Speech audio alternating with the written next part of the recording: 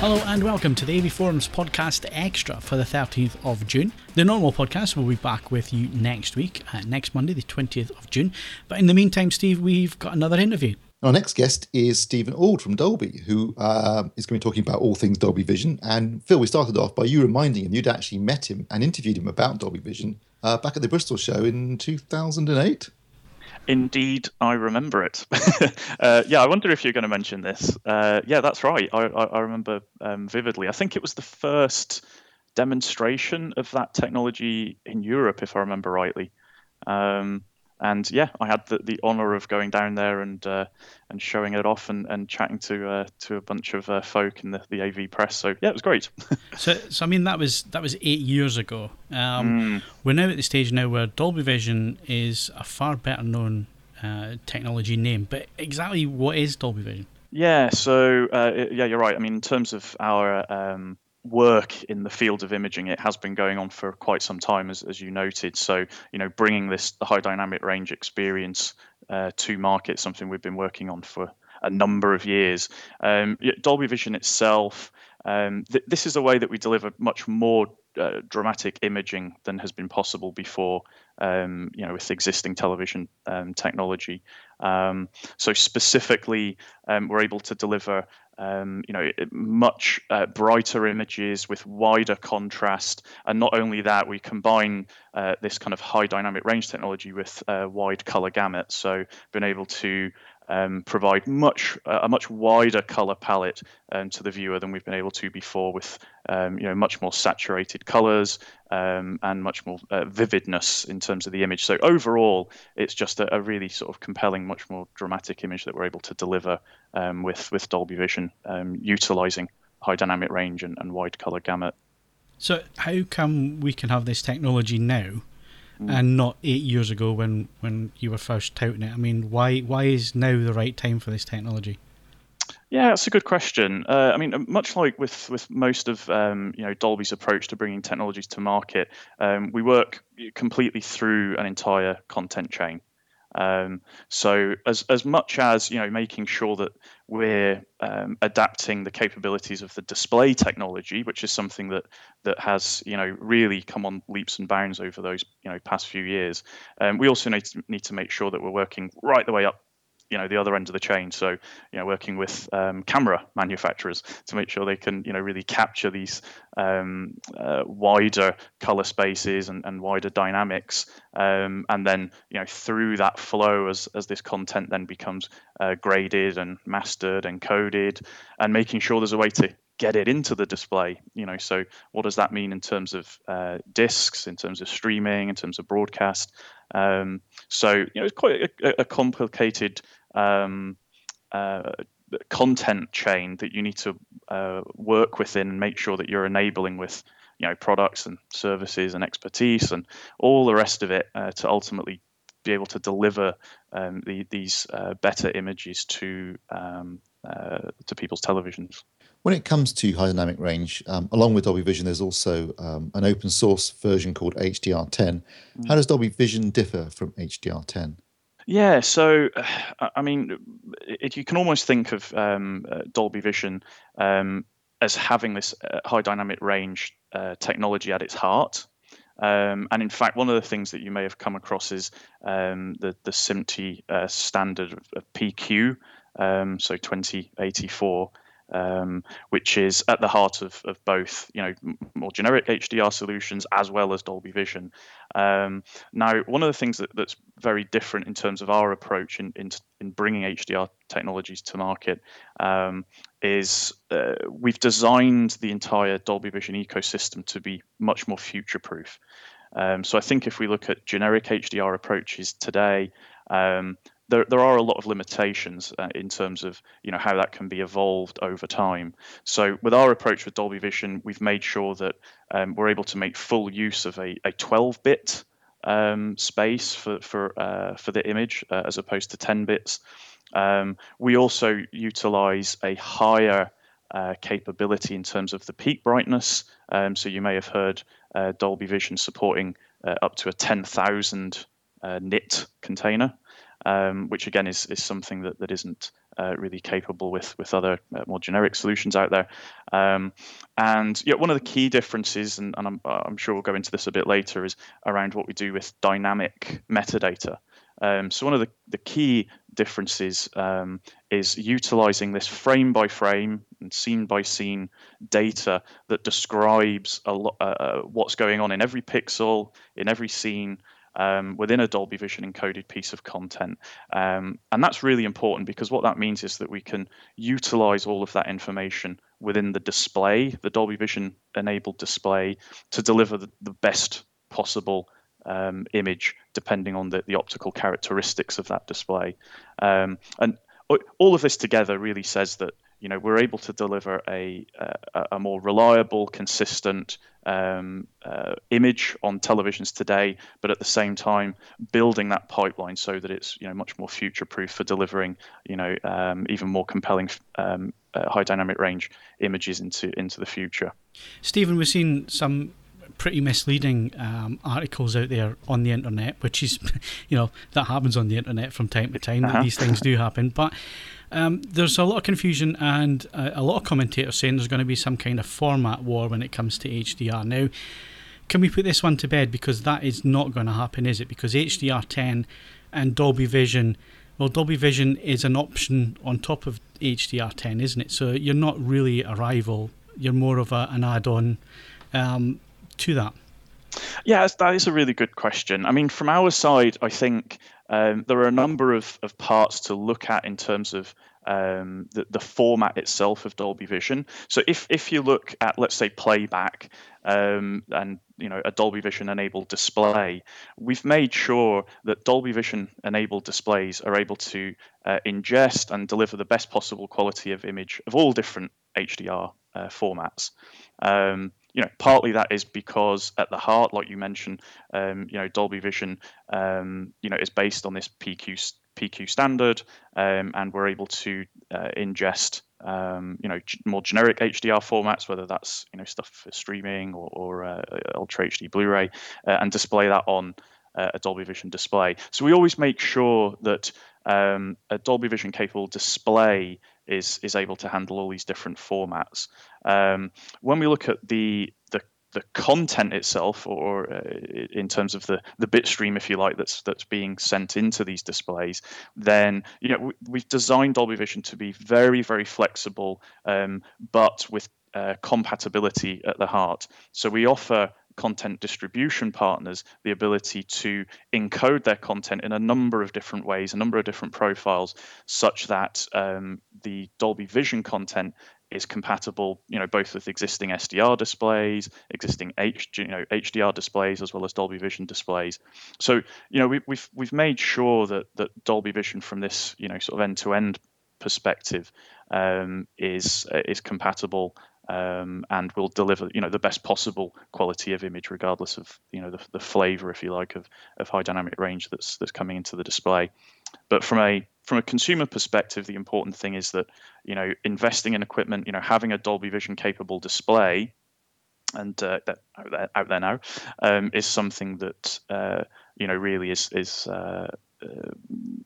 what would you say, a good sort of future-proofing option to make sure that you're able to ingest not just that Dolby Vision content, but other sort of more generic high dynamic range content, or SDR for that matter.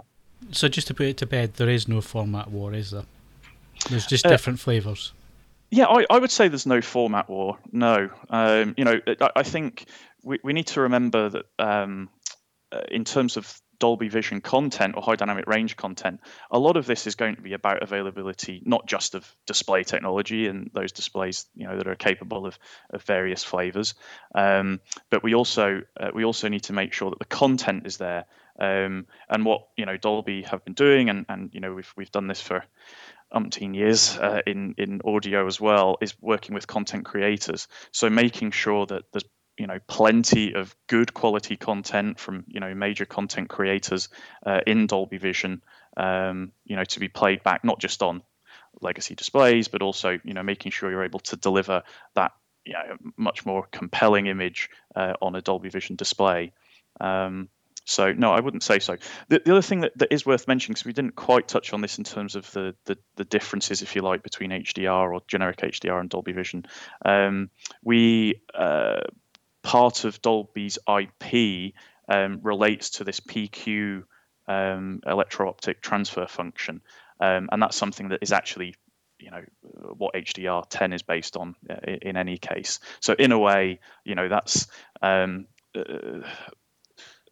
that maybe sort of helps to put to bed this concept of a format war. You mentioned Dolby-enabled displays, and in reality, there aren't very many available yet in the UK. So what would actually happen if someone watches Dolby Vision content on a display that uses HDR10? Yeah, so certainly when we look at the UK, the Dolby Vision enabled displays are coming now, thankfully, with our partnership with LG. So that was announced in January at CES show, but they're now in stores and starting to ship. So both the OLED 4K displays and the Super UHD displays. However, when it comes to watching content and Dolby Vision content on a non-Dolby Vision display, again, we've designed that system such that you're able to still watch the content if it's been encoded in what we call this backwards compatible way. Then there's always at least an SDR version in the base layer of that video bitstream that you can watch on your television. So we make sure there's always something that you can watch. But what we would say is that if you want to get the most out of that Dolby Vision content, watch it on a Dolby Vision enabled display, such as those that are coming to market in the UK from LG. But if you had an HDR capable display, in other words, a display that supports HDR10, you would still get an HDR experience from Dolby Vision content. So it really does depend on how the content creators are creating the content. We do make it very flexible for them to decide on what kind of flavor of bitstream they want to put together. So we do offer this what we call a backwards compatible mode, and there's different ways that you can contain this compatible base layer. So it could be compatible with SDR or HDR, it could be HD or Ultra HD. So it's a very sort of flexible approach, and it really depends. Each use case or application is going to be different. Each content distributor is going to have a different approach to how they handle assets and determine what flavor of stream to send to what device.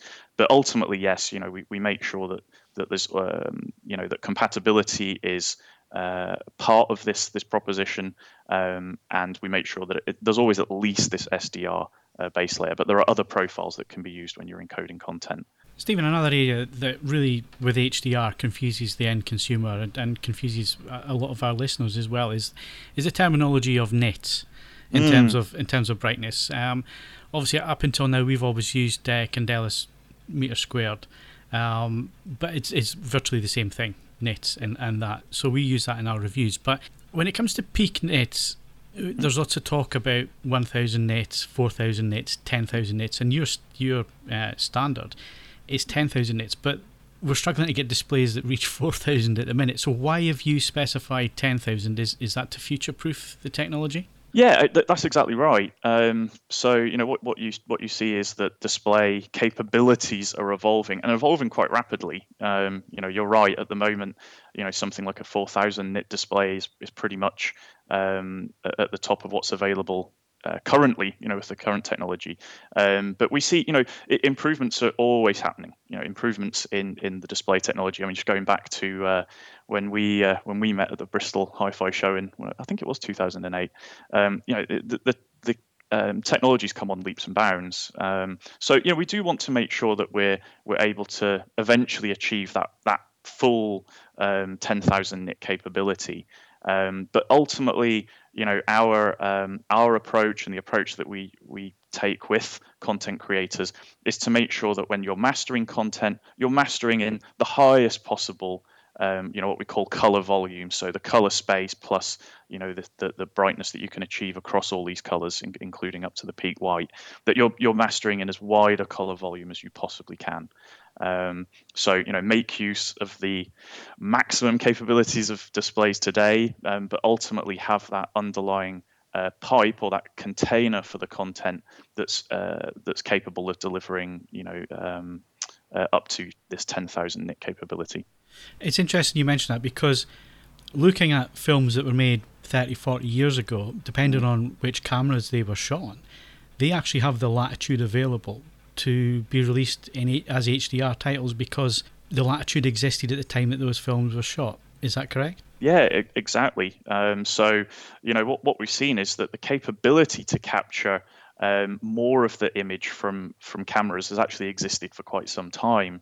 And what's happened is that reduction in the dynamic range capabilities or the color space is done later on. So, when you're actually grading the content.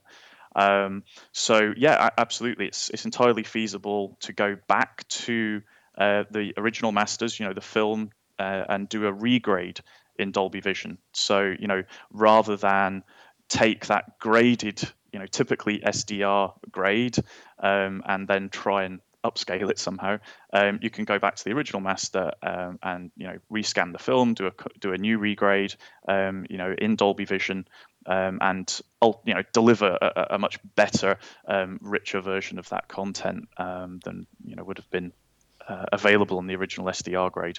I guess before Steve comes in with the next question, I guess the follow-on to that has to be, though, will that be director approved? You are changing the content, as it were. Yeah, that is a good question. I mean, to be honest, I think that's probably more a question for the studios themselves. My guess would be that there would be different approaches depending on each studio in terms of what level of approvals each bit of content would require, and bringing in the original directors. I mean, fundamentally for us, everything about what we do for audio and imaging is about ensuring that director's intent is reproduced faithfully on the end device.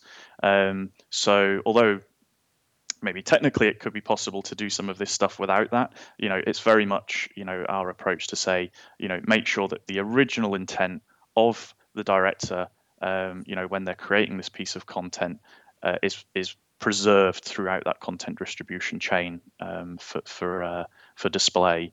So this is just about saying, if you're going to be able to do a regrade of a film that was, already shot, then, how can we use this technology, Dolby Vision, and the wider dynamics and the wider color space to actually do a better job of achieving what that director was originally intending. But when it comes to the individual approvals, I imagine each studio will have their own approaches there. In terms of the Dolby Vision content that's been created to date, what have you used in terms of peak nits and color space? Yeah, that's a good question. So, we just talked about this before, that, the idea of Dolby Vision as a format is having this, real future-proofing capability for imaging. So we look at what the existing capabilities of displays are today. Again, every application is going to be slightly different. We have, Dolby Vision content now available in cinema through the Dolby Cinema proposition, as well as on streaming services directly into people's homes. We have our own professional reference monitor and a 4K 4,000 nit reference monitor that we use with various studios. So again, the approach here is master the content, grade the content in the widest possible color volume that you possibly can. So if you're able to use a 4,000 nit display with, say, a DCI P3 color space, then do that. That's great. So ultimately what happens is that the wider volume that you master and grade in will then be mapped to the particular capabilities of the displays. So if those displays are able to meet a certain percentage of P3 or Rec 2020, if they're not quite 4,000 nits, then the Dolby Vision display mapping technology in the display will take this larger color volume that it's been mastered in and then map it according to the capabilities of that display. But yeah, so something typically around 4,000 nits, and the P3 color space is what you'd see today. But that's not necessarily how things will evolve. your ultimate goal then is what, 12-bit, 10,000 nits and Rec 2020? Pretty much, yeah. That's that's the at the heart the capabilities that we're building into Dolby Vision. So again, as these ecosystems evolve, the display technology evolves, the reference monitor capabilities evolve, then the format is there, sort of ready to deliver, to deliver that. I guess another thing that confuses people when it comes to nits and brightness, and I think we need to get this explained as best as possible. What we're talking about is not the whole screen being 4,000 or 10,000 nits in brightness. All we're talking about is specular highlights and highlights to various areas of the image and very small areas of the image. Exactly right. Yeah. I think that there can be some misconceptions that high dynamic range is all about blinding brightness, and that simply isn't the case. Having that ability to deliver brighter images, that is true. This is something that is used to great effect in pulling out highlights from an image. And typically those highlights will only be in a certain percentage of the screen at any one time. And that really gives that realistic sense of looking at nature really. So when you have reflections in water, or reflections off say metallic surfaces, or something like this, you're just getting a much more realistic image. But the other angle to that, so yes, being able to deliver brighter whites and brighter colors is definitely part of that experience. But the other thing is being able to pull out details in the dark. So this whole wide dynamic range that we can offer in this wider contrast ratio is also about delivering a more realistic, better quality reproduction of details that reside in the darker parts of the image, and at the same time has been able to show these brighter highlights, the specular detail in the image. So yes, that is a very valid point. A lot of this is trying to capture a more realistic, much more detailed image, rather than just super bright images. You mentioned earlier, Stephen, that Dolby Vision is an end-to-end solution. Can you just explain this end-to-end process in a bit more detail? Yeah, so as you might imagine, with Dolby's approach, we really want to make sure that we're able to deliver what the content creator intended. That's something that we bring to all of our technologies and formats that we bring to market. And really, we can only do that if we work right at the beginning. So when that content is being created, that's the first step. We need to know, okay, what are you trying to achieve with this content, both sonically and also with the image. So when we're talking about this end-to-end approach, we really need to make sure that we understand the kind of tools and the workflows that content creators are using, so that when it comes to carrying that intent and displaying it on consumer equipment, or in the cinema even, that we're doing that faithfully and doing it consistently. So that starts with working with as we sort of alluded to earlier, camera manufacturers. So ultimately, you have to acquire the image somehow through the camera, and we've done an awful lot of work with camera manufacturers to make sure that they're able to capture the best possible quality image, and that's able to be utilized within this Dolby Vision high dynamic range and wide color space. As well as that, we need to make sure that there are displays. So we sort of talked about this earlier. You may be familiar with our professional reference monitors. These are tools that we build to enable content creators to actually look at the content and make these creative decisions about how they want each scene to look, before that's then ultimately graded and encoded and played back. So we have to work within these workflows for both grading and mastering content. And as much as there are certain things we do ourselves there, a lot of it is working with partners. So companies that were already there in the industry that provide all of these tools to the content creators, the production, post-production communities, to make sure that they're enabled and can handle the Dolby Vision content. And then as we sort of work our way through that chain, We work with video encoder manufacturers to make sure that the video can be encoded in Dolby Vision, that nothing is lost, that all of this nice dynamic metadata is able to be embedded within the video bit stream. And then ultimately through content distribution partners, again, whether that's cinema distributors or over-the-top services or broadcasters or Blu-ray, to make sure that their distribution pipelines are able to carry these video bit streams properly, and then all the way into playback. So again, whether that's a source product or the display itself, making sure that they're able to take that content, decode it, and reproduce it faithfully. So it's, there's a lot of parts to this, but ultimately that's why we like to think of Dolby Vision as being this end-to-end approach. It's really the best way to ensure that you carry that intent when the content is being created right the way through to when it's being played back, and you can only do that properly and reliably if you're working all the way throughout that process. So how does Dolby Vision vary from the theatrical experience to the experience in the home? Because just thinking about this logically, projectors are much harder to get brightness out of than a flat panel. So could it be the case that in the home you're actually getting a better experience than you are in the theatre? That's a good question. I mean, obviously, when we look at cinema reproduction and the cinema environment, it is different. There are different considerations when we look at the cinema space. So bigger screens tends to be a very dark space. The brightness and the contrast that we can achieve, or certainly the brightness in cinema, is very different when you look at the capabilities of some modern television displays.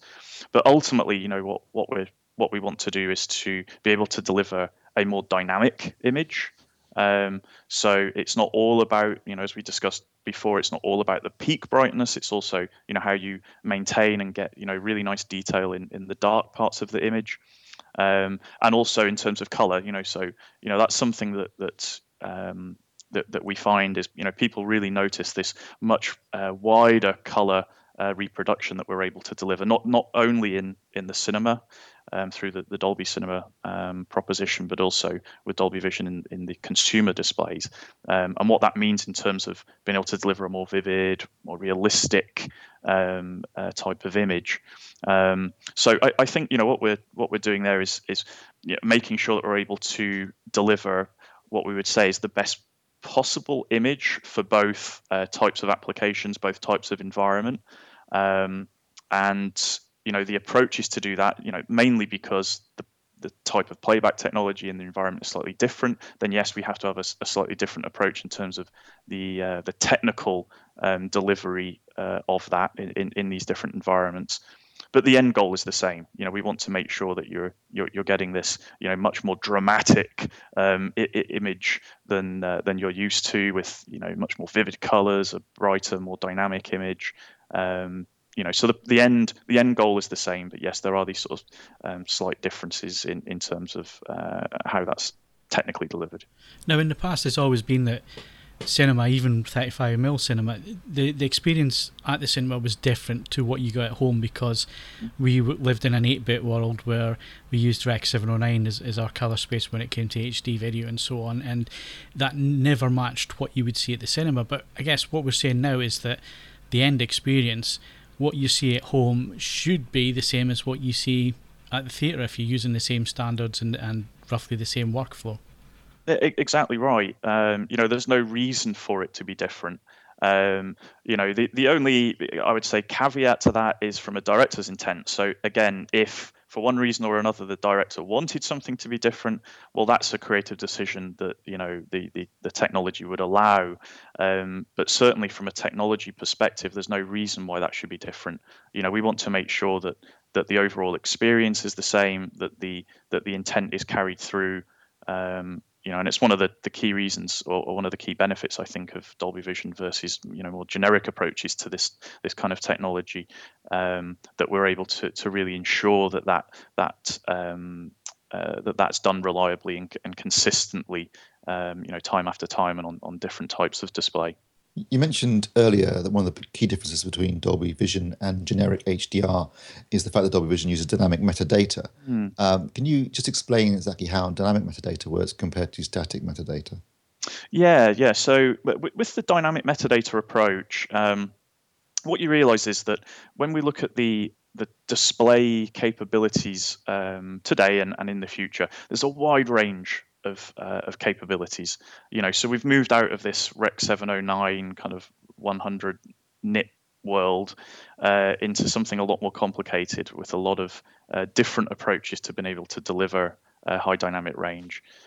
So different. I would use the term color volume. It's something we've not really gone into a lot of detail here, but to think about this in terms of the overall capabilities of a display, in terms of how many colors it can show and across what levels of brightness these colors can be rendered on the display. So you could think of the brightness as being the kind of vertical part of a color space diagram. So if we think about this as a color volume, then the color volumes of the displays are incredibly variable. So what we can do is with this dynamic metadata is, on a scene by scene basis, we can understand when this content is graded and encoded. We know exactly what's going on in that scene. We know the values of each pixel in terms of its color, its brightness. We can then use all of that information to map pixel by pixel what was intended in terms of the original image to the capabilities of that display. So that means that we're able to much more faithfully, scene by scene, reproduce the correct color, for example, which is important when you're looking at things like skin tones. So if you want to maintain, proper tone in terms of skin, then we need to make sure that we're mapping the original content to the specific capabilities of the display, because colors look different depending on the peak brightness capabilities of the display. So we need to be very careful. Now, with a generic HDR approach with static metadata, you can capture certain information about the entire piece of content. But if that content is changing, especially if it's changing quite dramatically on a scene-by-scene basis, then you're having to make compromises in terms of how you play that back on the display. So with a dynamic metadata approach, we're not having to make those compromises. We're able to specifically tune how that content is being played back, because we know exactly what's happening in that scene at any one time, and we know the characteristics of the display itself. So ultimately, what this means is that we're able to deliver, a really, a great high dynamic range image on a wide range of televisions with, varying color volume capabilities. In terms of delivering the content to display, how does the intelligent display mapping engine work on a Dolby Vision enabled display? Yeah, so within a Dolby Vision enabled display, we work with the manufacturer themselves, and what we're doing is we're taking this display mapping technology that's part of the Dolby Vision playback solution, and we're tuning it for each model of display. So we want to know things like, exactly what color space does this operate in? What are the maximum brightness or peak brightness that we're able to deliver with this display? What's the size of the display?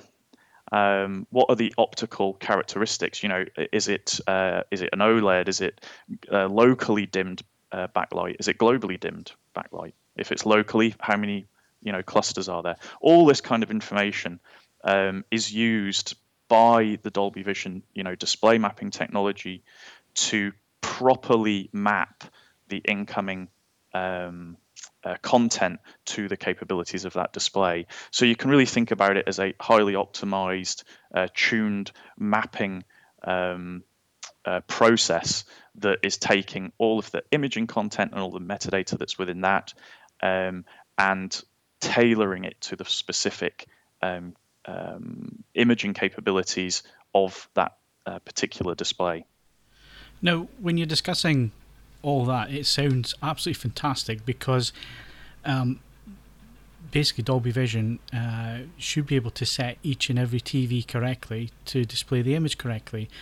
So does that make calibrators redundant?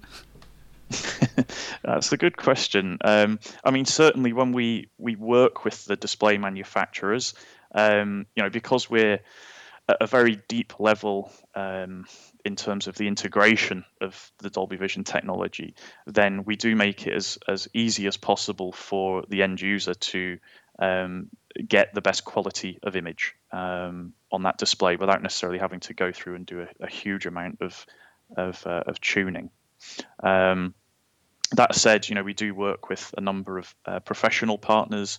There's a number of reasons why you might want to play around with calibrations and things like that. Maybe you're a professional reviewer, you want to actually measure the screen's performance to make sure that everything is correct. Also when you're grading, you want to make sure that you're grading in the correct way, and that the monitor is performing as you would expect.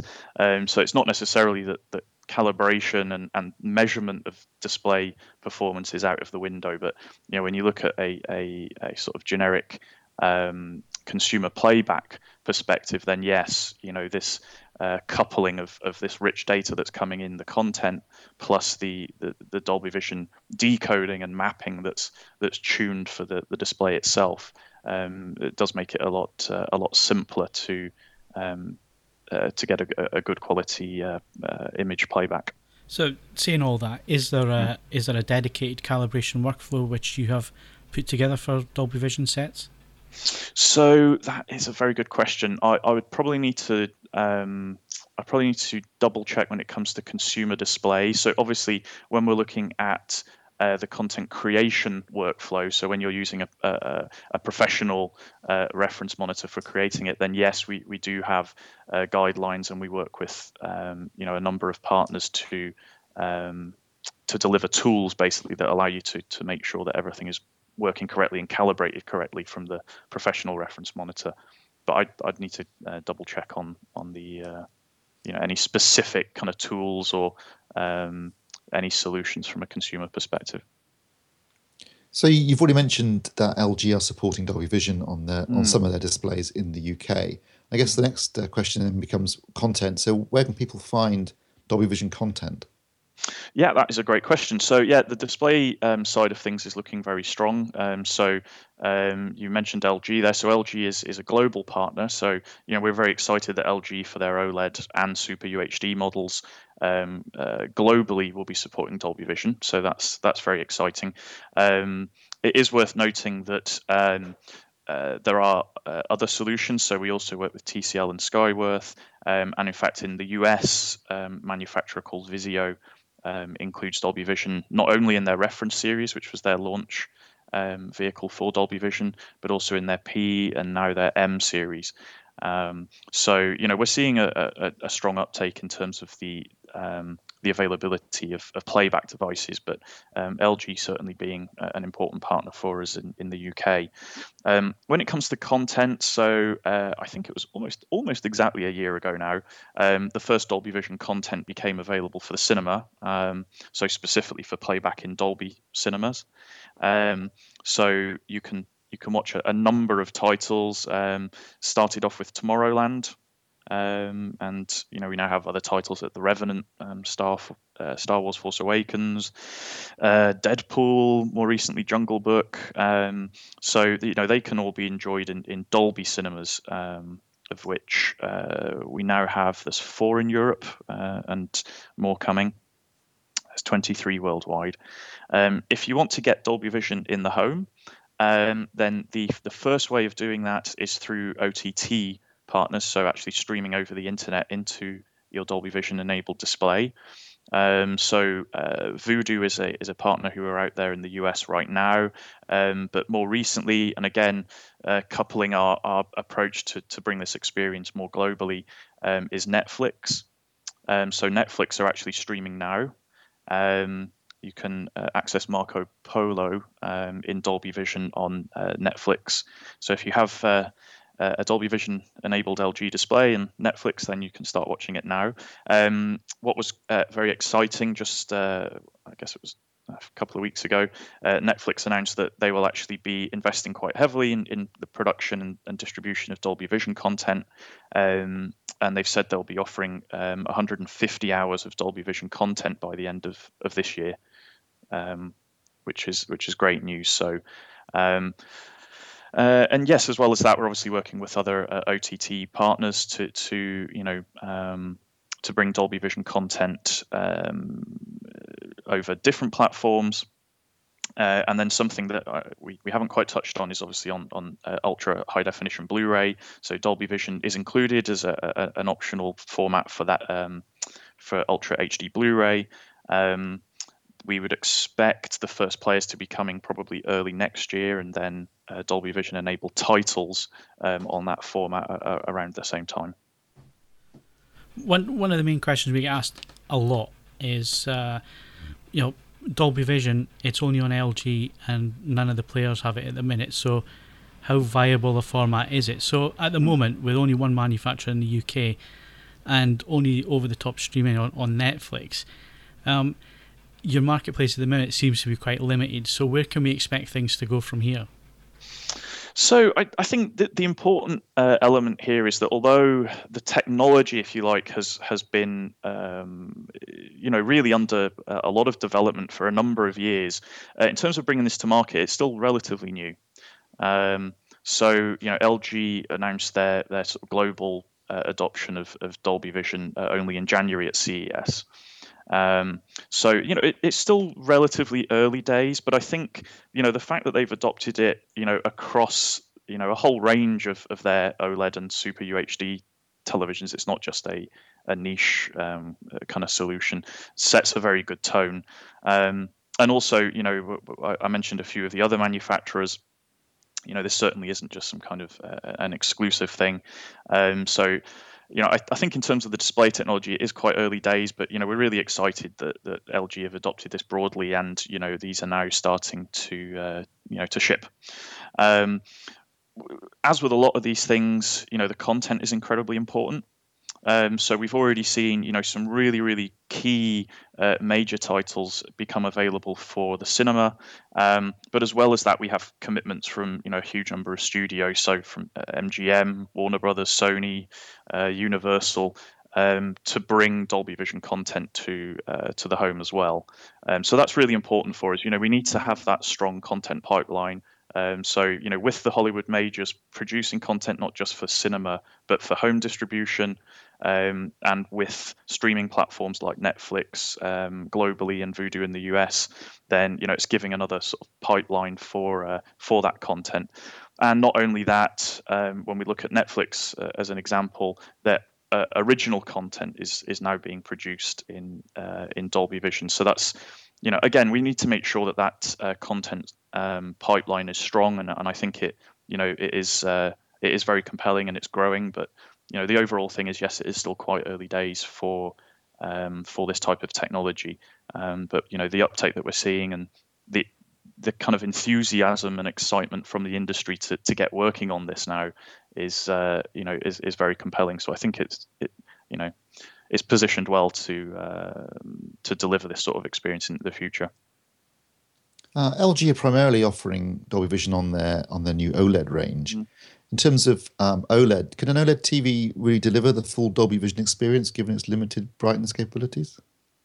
Yeah, so obviously when we look at the optics, so the actual way that the image is presented to the user, there are different approaches, and they have different techniques and different capabilities. Something that is very important from delivering a Dolby Vision experience is not just to think of high dynamic range in terms of brightness or just peak brightness, but also the contrast. So at any one time when you're watching an image, you want to be able to deliver a very sort of compelling dynamic image, but not just in the brights, also in the darker parts. And what you find, for example, with something like OLED is, you can get some, really nice highlights, very nice sort of bright images, but also some really, really great detail in the darker parts of the image, and also the ability to reproduce color, especially in combination with darker parts of the image is really pretty spectacular. So I think, regardless of the specifics of the display or the optics of each display, with the Dolby Vision decoder and the mapping engine that we include within that, we're able to deliver a very, very compelling and dramatic image, regardless of whether it happens to be OLED or Super UHD. It really shouldn't matter that much. You mentioned right at the beginning that Dolby Vision uses 12-bit. Does that mean a Dolby Vision enabled display is a 12-bit panel? No, it doesn't have to. So, the way that we've built it, a little bit like with the color space and the nits, is we want to make sure that it's capable of. So, yes, at the heart of Dolby Vision content is this 12-bit capability, but we will always want to make sure that regardless of the space that was used and the resolution that is used when the content is mastered, that it's mapped carefully and faithfully to the capabilities of, the intent of the content, but based on understanding the exact capabilities of the display. Just to wrap things up, Stephen, you did mention Ultra HD Blu-ray. That seems to be going forward anyway in terms of quality, and I know Dolby's all about quality. It's the highest quality platform that we're going to have for HDR and 4K. So what are your plans, and where do you hope Dolby Vision will go with that format? Yeah, so for us, it's great to have the capability of showing Dolby Vision content on Ultra HD Blu-rays. It is, as you mentioned, it is still quite early days in terms of that format. We have been working with a number of partners, and we do see a lot of excitement, and people are sort of chomping at the bit really to try and get content out there in Dolby Vision, and including on Ultra HD Blu-ray. So in terms of what's needed for that, there's a few pieces that you need to put together to bring that. So obviously the players, and we do expect the first players to be sort of later this year, early next year. So that's the first thing. We also need to make sure that the content workflows for Ultra HD Blu-ray are enabled. And just recently, Scenarist announced that they would be supporting Dolby Vision for Ultra HD Blu-ray encoding. So that's obviously an important piece of that pie in terms of being able to bring Dolby Vision experience to Ultra HD Blu-ray. But yeah, certainly, from a technical perspective, it's there. We are expecting the first players to become available as we go into next year, and also the content pipeline is now enabled with these kind of encoding tools for Ultra HD Blu-ray. Stephen, thank you very much for your time today. It's been a fascinating chat. Wonderful. No, thanks very much. Yeah, it's a pleasure.